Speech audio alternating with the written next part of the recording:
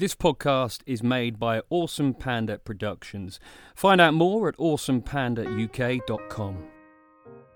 Hello and welcome to the RG10 podcast, brought to you by the people behind RG10 magazine. The aim is to bring you interviews, information and entertainment. In fact, anything interesting that's relevant to living around here.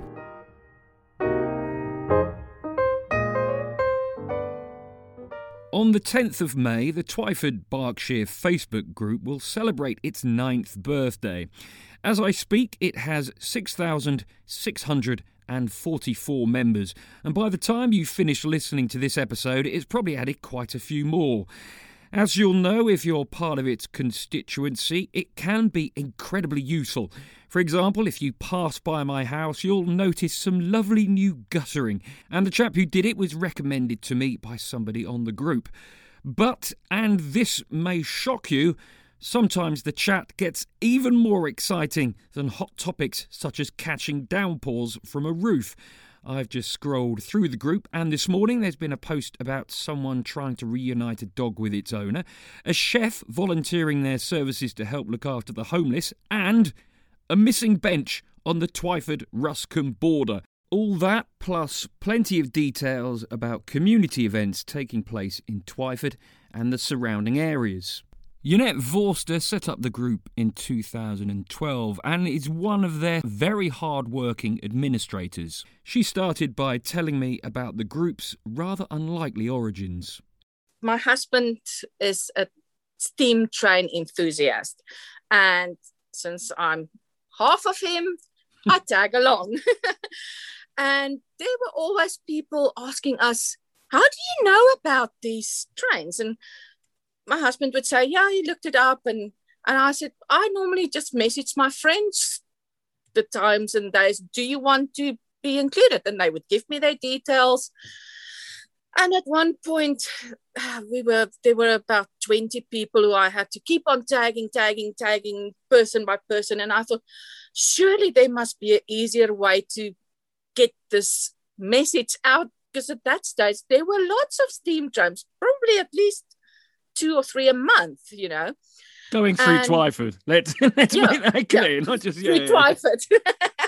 And I mean, there were always people standing there with cameras and stuff. So there was an interest in it.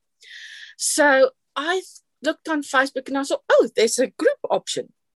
Yeah, so that was how it started. And pretty soon we reached about 100 people. And at that stage, people were putting all different kinds of things on, just general interest things. My cat is lost, or my dog is lost, or have you seen this or that, or stuff like that. When did you realise that the group was really having an impact in the area? I can't say when I realised, oh, this is actually a big thing kind of thing. But what happened was at some point, we started to get lots of requests from people saying they live in Twyford. And then we look and we say, you're in Twyford, but you're not in this Twyford. That's when we decided. I was going to ask you that. Do people ever mistake you for the other Twyford in Hampshire, I believe, isn't it? Yeah. There's 4 or 5 Twyfords apparently. Now you're one of 6 admins for the group, making sure everyone abides by the rules and everything stays under control. Do you need a particularly thick skin? Yes, definitely you do.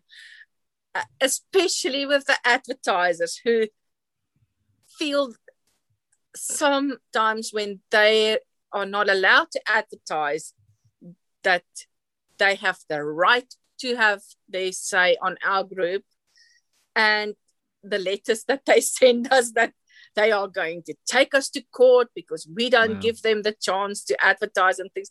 We just laugh it off. Fine, try, do it. And for those interested in advertising on the group, the advertising rules will be displayed on our show notes. Jeanette, are you always looking for more administrators? Or have you got to be... Yes, we are. How would you get the job? What kind of people are you looking for? How can I become an admin on the Twyford Facebook group? And, you know, I won't lie to you, take the whole thing over and run it for myself? No, don't forget about that bit. How would one becoming an admin? Well, first of all, you need to be friends with one of us admins for some time. So you are not. All right, next question. How do I become friends with one of the admins? Is it a simple process?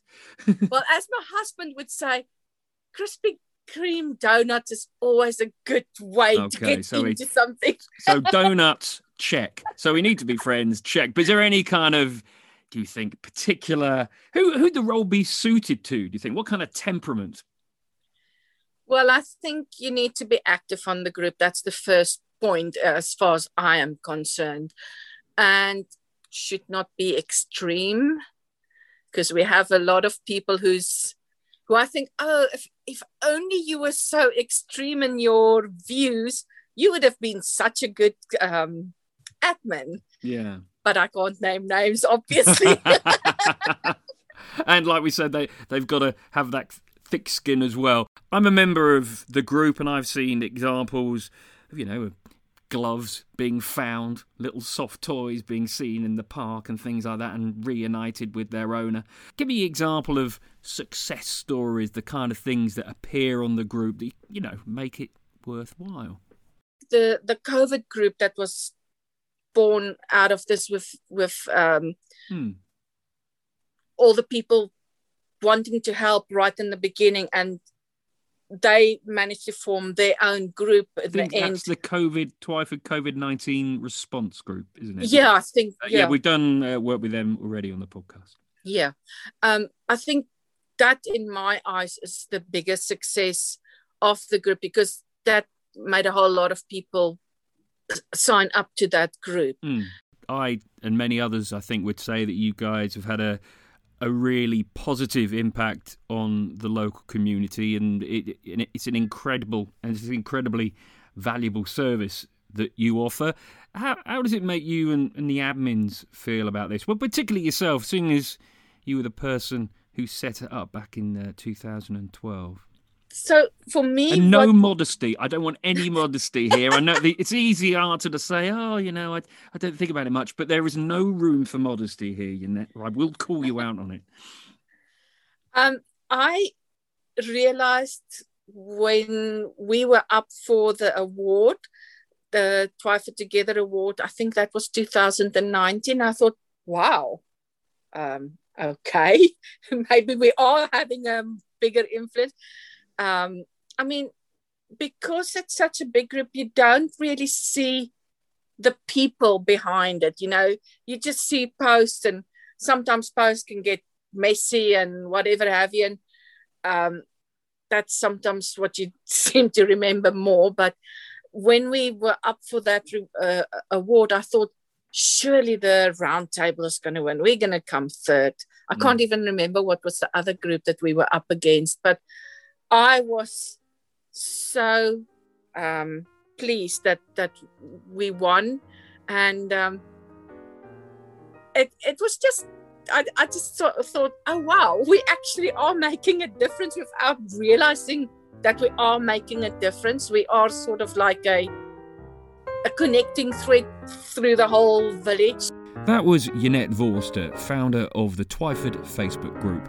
Thanks so much for listening to the RG10 podcast. It'd be great if you could share this with others who you think may find it interesting, even those who've never even heard of the podcasting phenomenon. At the moment, it's just another way that we can all stay connected.